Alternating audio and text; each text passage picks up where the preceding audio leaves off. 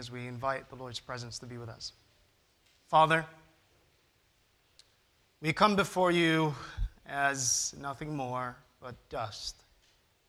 We are in dire need of grace. We are in dire need of your Holy Spirit to move in this place. We ask you, dear Father, to be with us today to make the Word of God plain. We invite Jesus to be present with us, and we pray that as the speaker speaks, that he may be hid and that Jesus Christ may be seen. We thank you so much for this great promise that is given in your word, that you will give us the word to speak. And we ask you, Lord, that as the Bible says in the book of James, that you may give us wisdom, for we do lack wisdom. We pray in Jesus' name. Let everyone say amen. Today, I want to talk to you about something that has changed my life. And that is prayer. I know you believe in it. I know you practice it regularly. And that's what we started the day with as we prayed for our children. Prayer is important. I found myself in various situations that demanded prayer of me. The first time I took my driving test, it was a very interesting experience as I walked up to the car and opened the door and sat in the driver's seat. And you know how intimidating it gets when the instructor joins you on the other side with a, what do you call those things? A clipboard in his hand, and he sits beside you and he gives you the look. Please don't kill me today. I remember how nervous I was when he sat in that seat as I started going over in my mind all the things that I had read and all the things that I practiced. And he said, "Headlights, please." And I turned the indicators on. I was so nervous. I was so nervous that I decided to do something that I tend to do often. That is to, whenever I feel overwhelmed by nervousness, I start telling jokes. They don't always work, because these jokes that I was telling the instructor was dry. They were dry ones. They made no sense to him. As he sat there and listened to Jermaine telling jokes, he just looked at me with, "Are you really serious right now? Just drive the car, please." But prayer. I remember praying and asking the Lord to help me to pass this test, and yes, I passed the test, and praise God. I'm driving today. Prayer is important. Noah prayed and there was rain. His family was saved after the flood. Abraham prayed and God saved Lot and destroyed Sodom because there were no other righteous men to be found. Elijah prayed, and not only did he shut up heaven that there be no rain, but fire came down from heaven in the sight of apostate Israel. Daniel prayed and ferocious lions became tame cats. You see, God is a divine whisperer. Jonah prayed and a fish listened to God and became a means of transportation for a wayward messenger. God used what I call a divine Uber. Jeremiah prayed and God listened to his lamentations and spoke sweet responses to an almost depressed prophet. Jesus prayed, food multiplied, the dead was brought back to life, and as he clutched the grass in the Garden of Gethsemane, he prayed, "Not my will, but thine be done." On Calvary's hill, the clouds enveloped the sky. Dark clouds enveloped the skies. He spoke his last words in prayer, "It is finished." Jesus, our great intercessor. No matter your ethnicity, your cultural background, your status in life, whether you be rich or poor, prayer is important, isn't it? Whether you be young or old, prayer is still needed. And sometimes prayer is not prayed voluntarily. It's forced from our lips as we find ourselves in situations that demand prayer of us. "God, please get me out of this because I can't do it on my own." No matter where you are, prayer is important. No matter your posture, you may be driving down the road and all of a sudden something takes you by surprise, and in that moment you pray. You might be at home and an argument ensues between you and your spouse, and before you say those first words, you ought to pray. Please do so. You may be at work and it's a long, hard, terrible day, and your boss comes in with an attitude. And before you say a word, remember to pray. Any other response might get you in trouble. Yet, inasmuch as we are to pray for ourselves, we must also count it a necessity to pray for others. Mothers and fathers especially. Pray for your children. Pray for your children. Your prayers avail much. You ought to be on your knees constantly for these children. Children, let your requests be made known to your parents and to your God. There was a church service that was interrupted in the South by a young boy who was behaving badly during the service. This, of course, made his father upset, who after trying to calm his child, the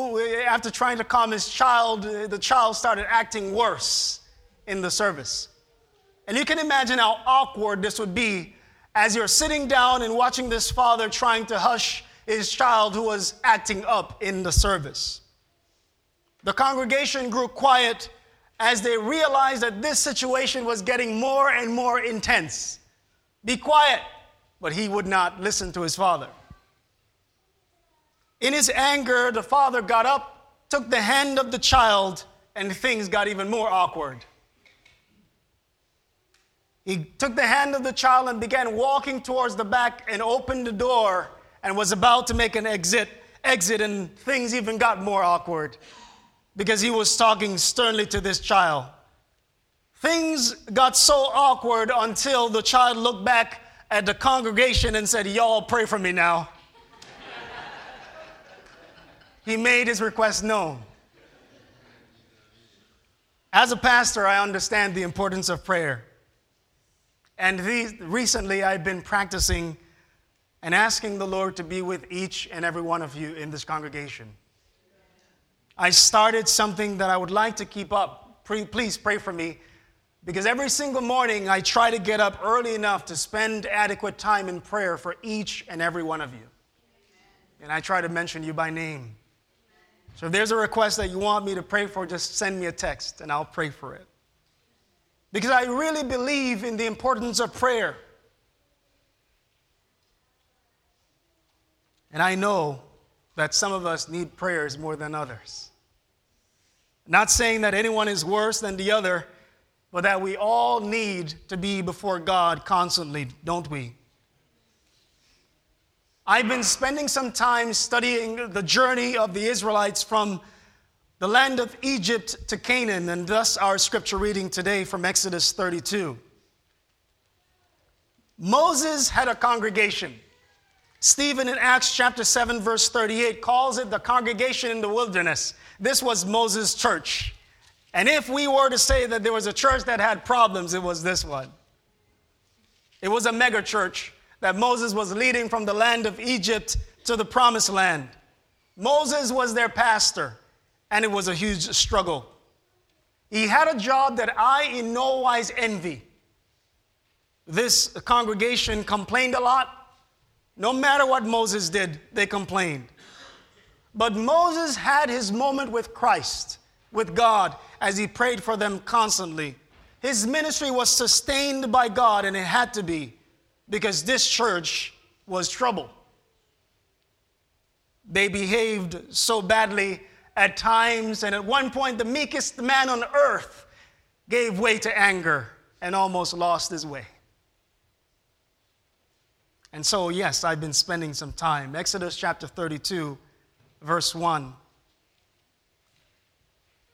Now, when the people saw, page 98, that Moses delayed coming from the mountain, the people gathered together to Aaron and said to him, "Come, make us gods that shall go before us. For as for this Moses, the man who brought us out of the land of Egypt, we do not know what has become of him. Despite all the miracles and all the providential leadings of God, the church in the wilderness did some crazy things, to say the least. You know, there were some who did nothing else but complain.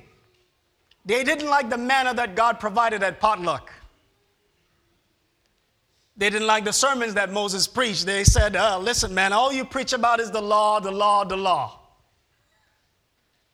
They got tired. They didn't like the journey that they were taking from Egypt to the promised land. Are you and God planning to kill us? They said at one point. There's no water, Moses. We need to fix that. Where are the elders? They especially didn't like waiting for anyone or for anything. Not on God, and especially not Moses. And so Moses had taken a hike up Mount Sinai and was having a special meeting with God. It was at this time that God gave the 10 Commandments engraved on stone. The preacher did not explain how long the trip was going to take. He didn't know. And so Moses entered the dark, thick clouds, and the people gazed at him and Joshua as they faded in the distance. And Moses was there for over a month. Day 2, day 1, day 2, day 3, no sign of Moses. Day 5, 35, no sign of Moses. And so the people got upset. The people got tired of waiting for this man, and so they went to Aaron. The Bible says when they saw that Moses delayed coming down from the mountain, they came to Aaron and said, come, as in get up, make us gods that shall go before us. For as for this Moses, we have no clue what happened to him. Can you imagine that? And so they did. The plan was devised. Aaron suggested that they bring their jewelry, which they brought from Egypt. Everyone brought what they had, and they fashioned for themselves an idol. Aaron tried to explain the story later and said, we got all of this stuff, put it together, cast it into fire, and voila, a calf came out. But we know that's not how it worked. And so this calf was constructed, carefully constructed. And they worshiped it. The church in the wilderness, worshiping something that was fashioned by their own hands. You see, this calf was not by accident, it was by design that they worshiped this calf. This was a familiar symbol in Egypt representing the god called Apis. This calf was the god of nature and of fertility. And so the children of Israel were worshiping an Egyptian god. The congregation was sinking low very fast as they worshiped and had this feast, this festival. And by the way, this festival was not anything that you would want to see. For the Egyptians believed in this idea of fertility, so much so that they worshiped any and everything that had a symbol or sign that had to do with this. This involved sensuality and loathsome vices that cannot be discussed in this mixed company. And so the children of Israel had lost their senses. They were partying right below the mountain where God was speaking with Moses. The cloud was still visible in the distance, but here they were down below doing whatever they wanted to do. They said God was invisible, therefore we ought to do our own thing.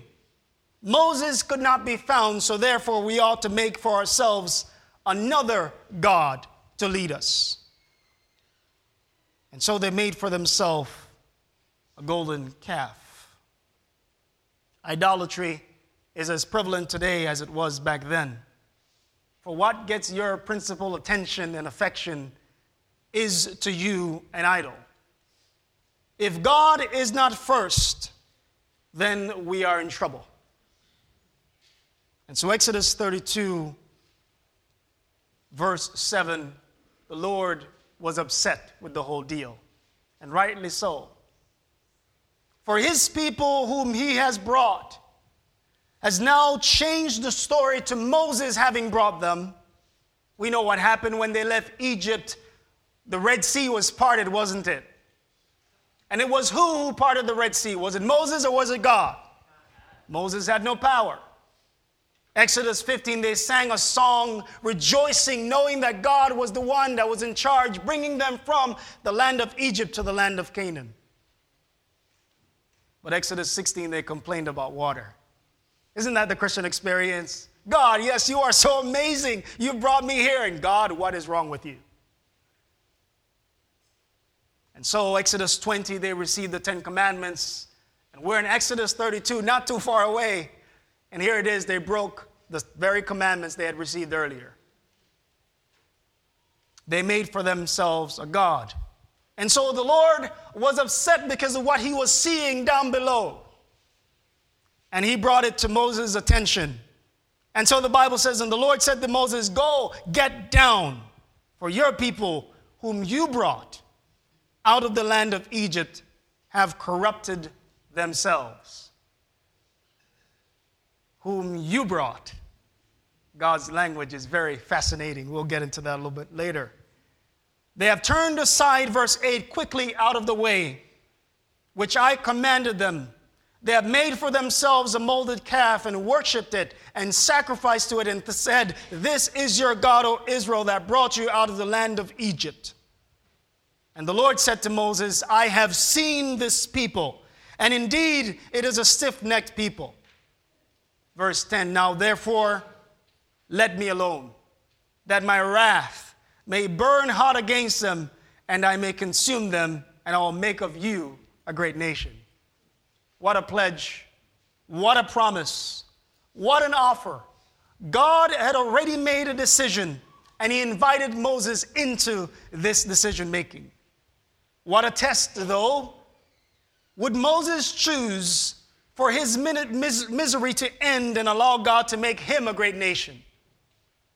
Was Moses going to follow up with this request and let it be that he received what he might have deserved in that moment?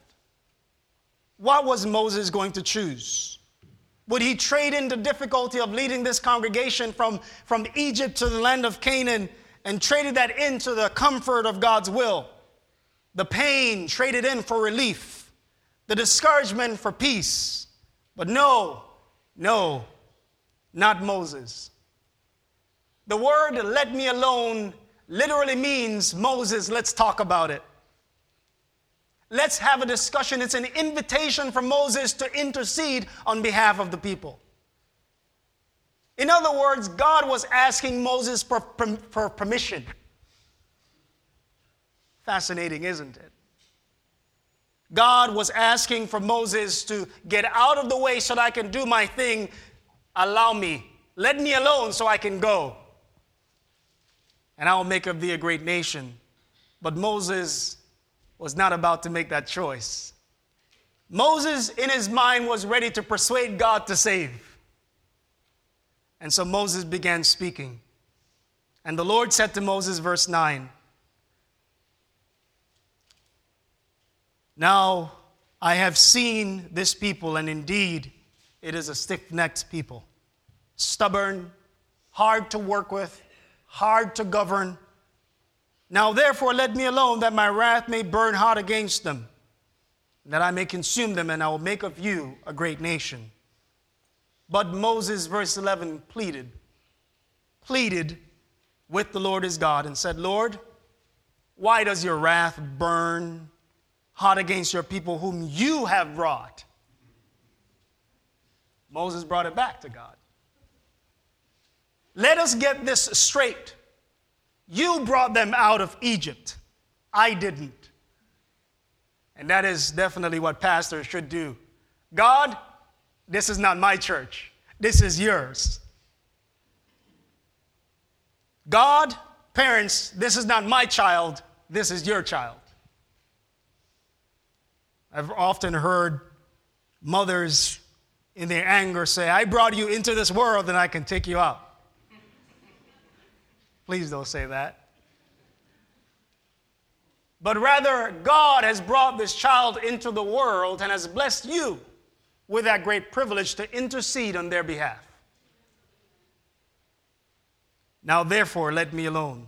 But Moses pleaded with the Lord his God and said, Lord, why does your wrath burn hot against your people whom you have brought out of the land of Egypt with great what? Power and with a mighty hand. Two things that Moses did not have. Power and a mighty hand. Only God has those things.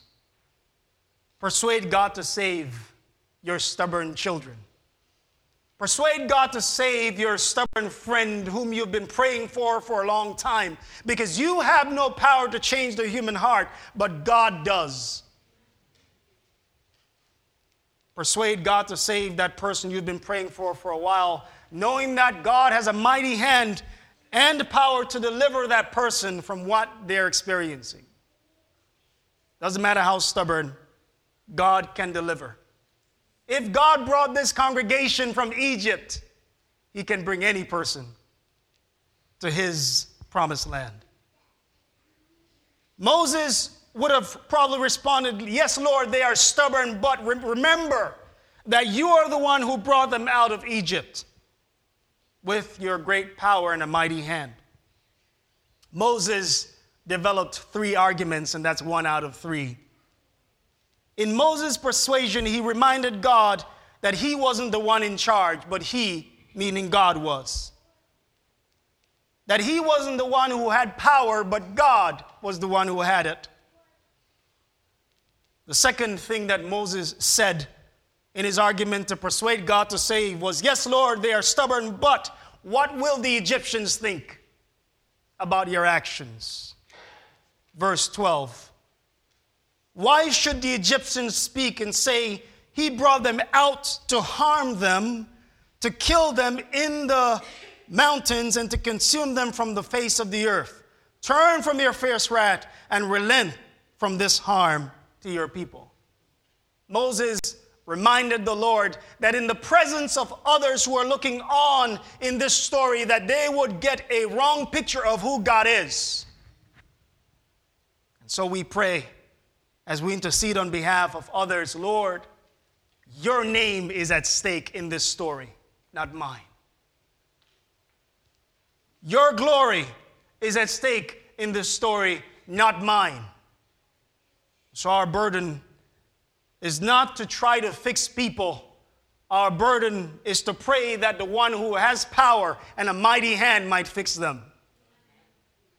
Our burden, when we persuade God to save, is to say, Lord, they are yours and not mine. Not only do you have the power to save, but what will others think if you don't intervene? What will others think if you don't intervene? What will the Egyptians say if you destroy them? Stories told about a man whose daughter got pregnant out of wedlock. She came home, and he told her, you made your bed hard, lie in it, but you're not staying here tonight. Pastor caught wind of the story and went to the house to visit the man and said to him, brother, what if God told you that?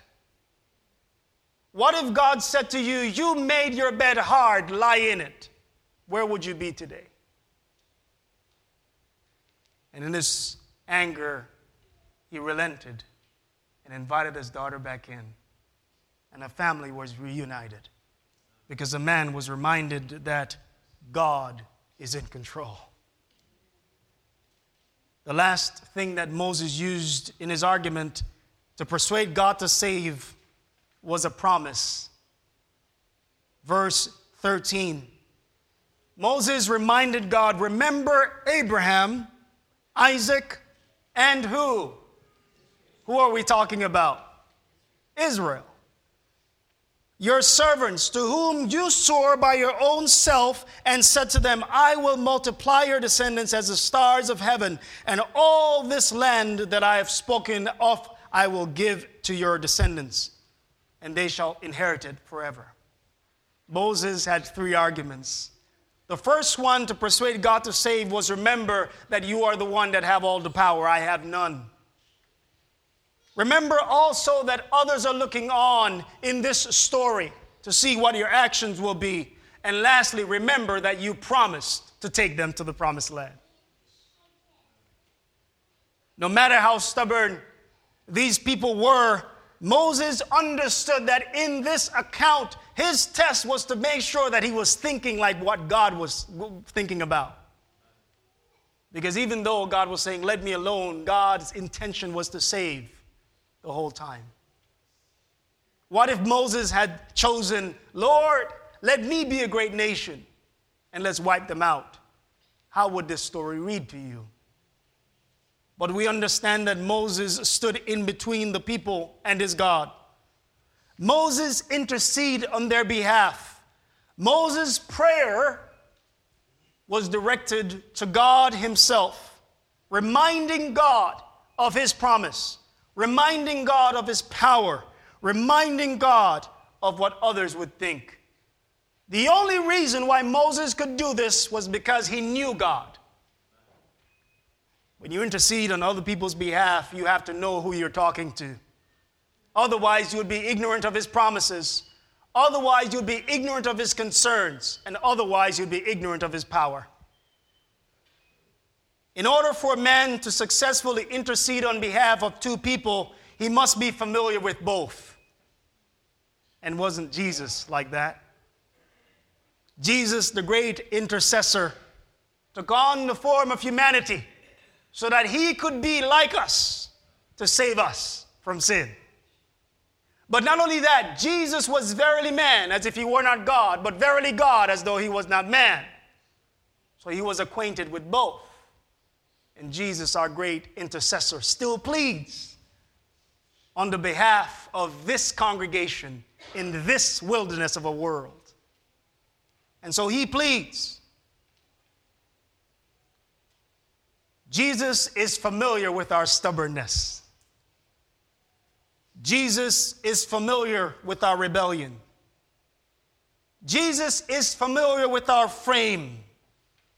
And he could sympathize with us. And as he pleads on behalf of us, he enters the cloud, the presence of his Father, and says, Lord, remember, you promised.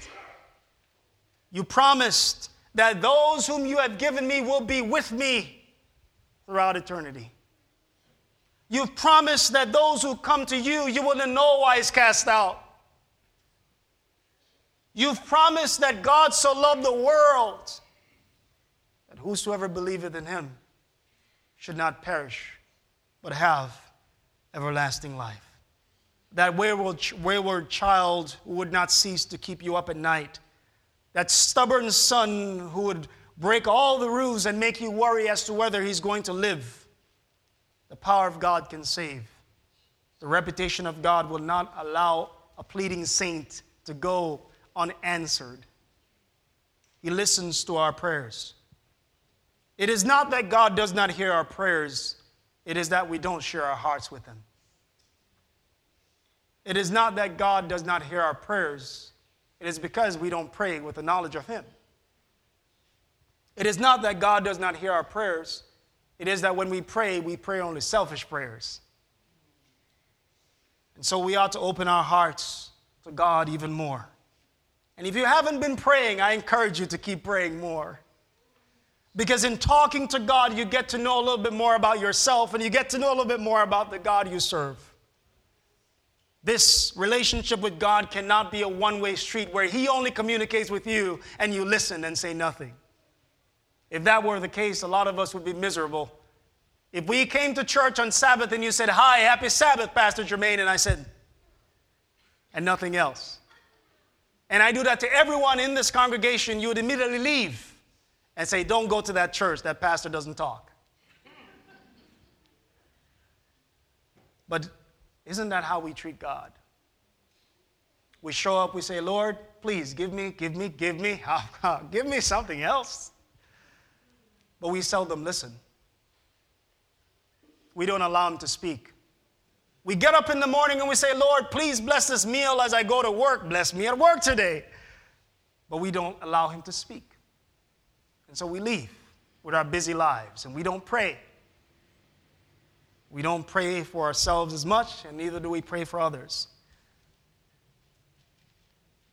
And as Moses pled with the Lord for his congregation, I endeavor to plead to the Lord for you as well. Not saying you're stubborn. I don't know. But I do pray for you every day. I try to. Hebrews 2, verse 17, Paul writes about Christ. Therefore, in all things, he had to be made like his brethren, that he might be a merciful and faithful high priest in all things pertaining to God, to make propitiation for the sins of the people. Aren't you happy that there is another man who stands in the presence of God, pleading on your behalf and on my behalf? Aren't you happy that there is a man, even though we're still navigating this tricky wilderness, there is still a man waiting, pleading on your behalf? Please, never say, because Jesus delays to come back, let me make a God for myself. Please, ask the Lord to open our hearts, to search, find him. For the Lord himself had promised to, if you search for me with your whole heart, you will find me. And we can find him. Turn with me as we close to the book of Psalms, Psalms 103. David, recounting this story, gives us a reason to praise the Lord. And now it's time to have you participate in this prayer as David prays it. Psalms 103. I'm just going to invite you to say, as a congregation, the first part of this psalm, bless the Lord. That's all. And I'll read the rest. Let me know when you're there. Just say amen. Amen. Let's pray with David.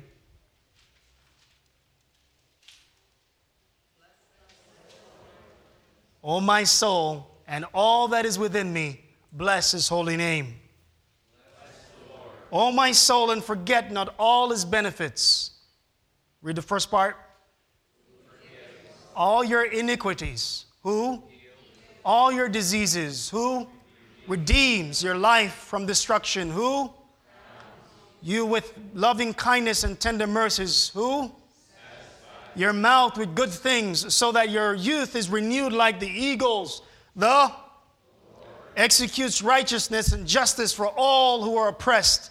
He, known his ways to Moses, his acts to the children of Israel. The is merciful and gracious, slow to anger and abounding in mercy.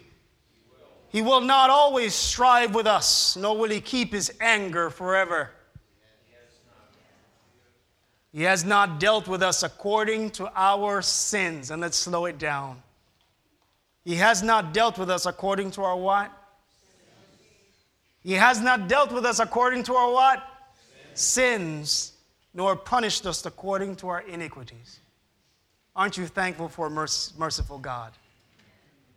Aren't you thankful? And that's the reason to bless the Lord, because he has not treated us as we deserve. But he himself has not dealt with us according to what we deserve, according to our sins, nor punished us according to our iniquities.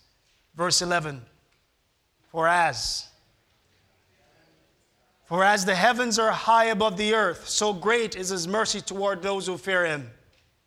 As far as the east is from the west, so far has he removed our transgressions from us.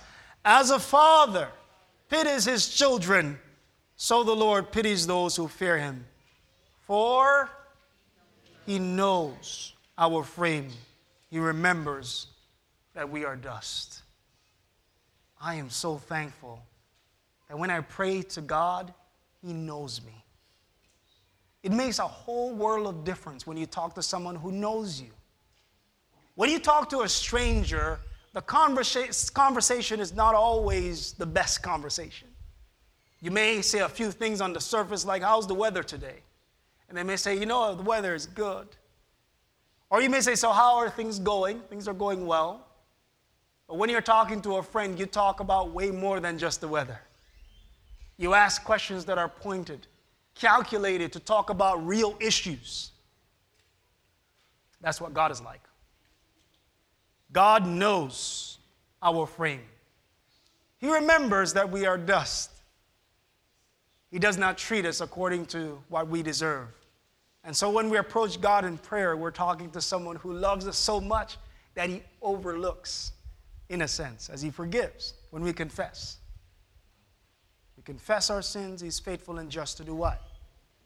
Forgive us and to cleanse us from all unrighteousness. Persuading God to save. I believe to this day Jesus is still persuading God to save you and I. I believe to this day parents are still persuading God to save their children. I believe to this day that pastors are still praying and asking God to save their church. But I pray that as a congregation you may pray and ask the Lord to save someone beside you. I invite you to think about someone that you can pray for this week. And make a commitment to the Lord that I am going to enter that cloud as Moses did. I am going to enter the presence of God and I am going to plead and persuade him to save this person. Because he will not turn away a praying saint. One person once said that a saint on his knees is more powerful than a king standing tall. And that's true, because a praying saint taps into the power of heaven. Prayer is important, isn't it? Noah prayed. Daniel prayed. Abraham prayed, and Elijah, Jeremiah, Jonah, and Jesus. I pray too. And I invite you to make a pledge to the Lord to pray more. I think we can always talk to God more. Would you join me in making that pledge to God by standing, indicating that from this moment on, you want to engage in a more purposeful, prayerful life as you go on in your relationship with Jesus Christ. Pray for our kids. Pray for our church. Pray for your families. Pray for your friends. And pray that the Lord will save. I'm tired of this place, aren't you? We need to go home. I keep saying that over and over. You'll hear it again every time I preach. Because I want to remind you that this is not our home. We need to get it right so that we can finally have worship in heaven. I can sit down and listen to Jesus preach. That's the sermon I want to hear. And I want all of you to be there. Every single one of you, even those online. And we can. I'm just tired of this wilderness. So please, this week, if there's anything you've heard from this sermon, be more prayerful. Pray and persuade God to save. Amen? Amen? Let us pray together to close. Father in heaven, we are so thankful that we have an intercessor who invites us into the very presence of God to speak. And how dare we speak? For we of all men are sinners. What can we say to a holy God when we know that in our hearts there are so many things that are holding us back from you? What can we say to a holy God, Lord, when we know that we are but sinners, but yet you invite us into your presence, into your throne room to talk to you? What a great honor. What a great privilege. I pray that in this moment, Lord, that as everyone is standing, that you may remind them of the power of Jesus to save. If there's one person thinking here that they are beyond redemption, I ask that you speak to their hearts. and help them to realize that they still have a great intercessor who is pleading on their behalf. And I pray that if there's anyone who feels a distance between them and you, that in this moment they may confess their sins and come before you with boldness, knowing that you're ready and able to forgive them. Father, I pray for this congregation, for those online. We ask you, Father, that you may be with them. We ask you that also you may forgive their sins and cleanse them from all unrighteousness. Cleanse all of us, Jesus. We really want to be in heaven with you. We love you, Lord, not because of any other reason, but because you first loved us. And even when we were enemies, you died to save us. Thank you. Thank you, Jesus, for all of what you're doing for us. We pray this in Jesus' name. Let everyone say, amen.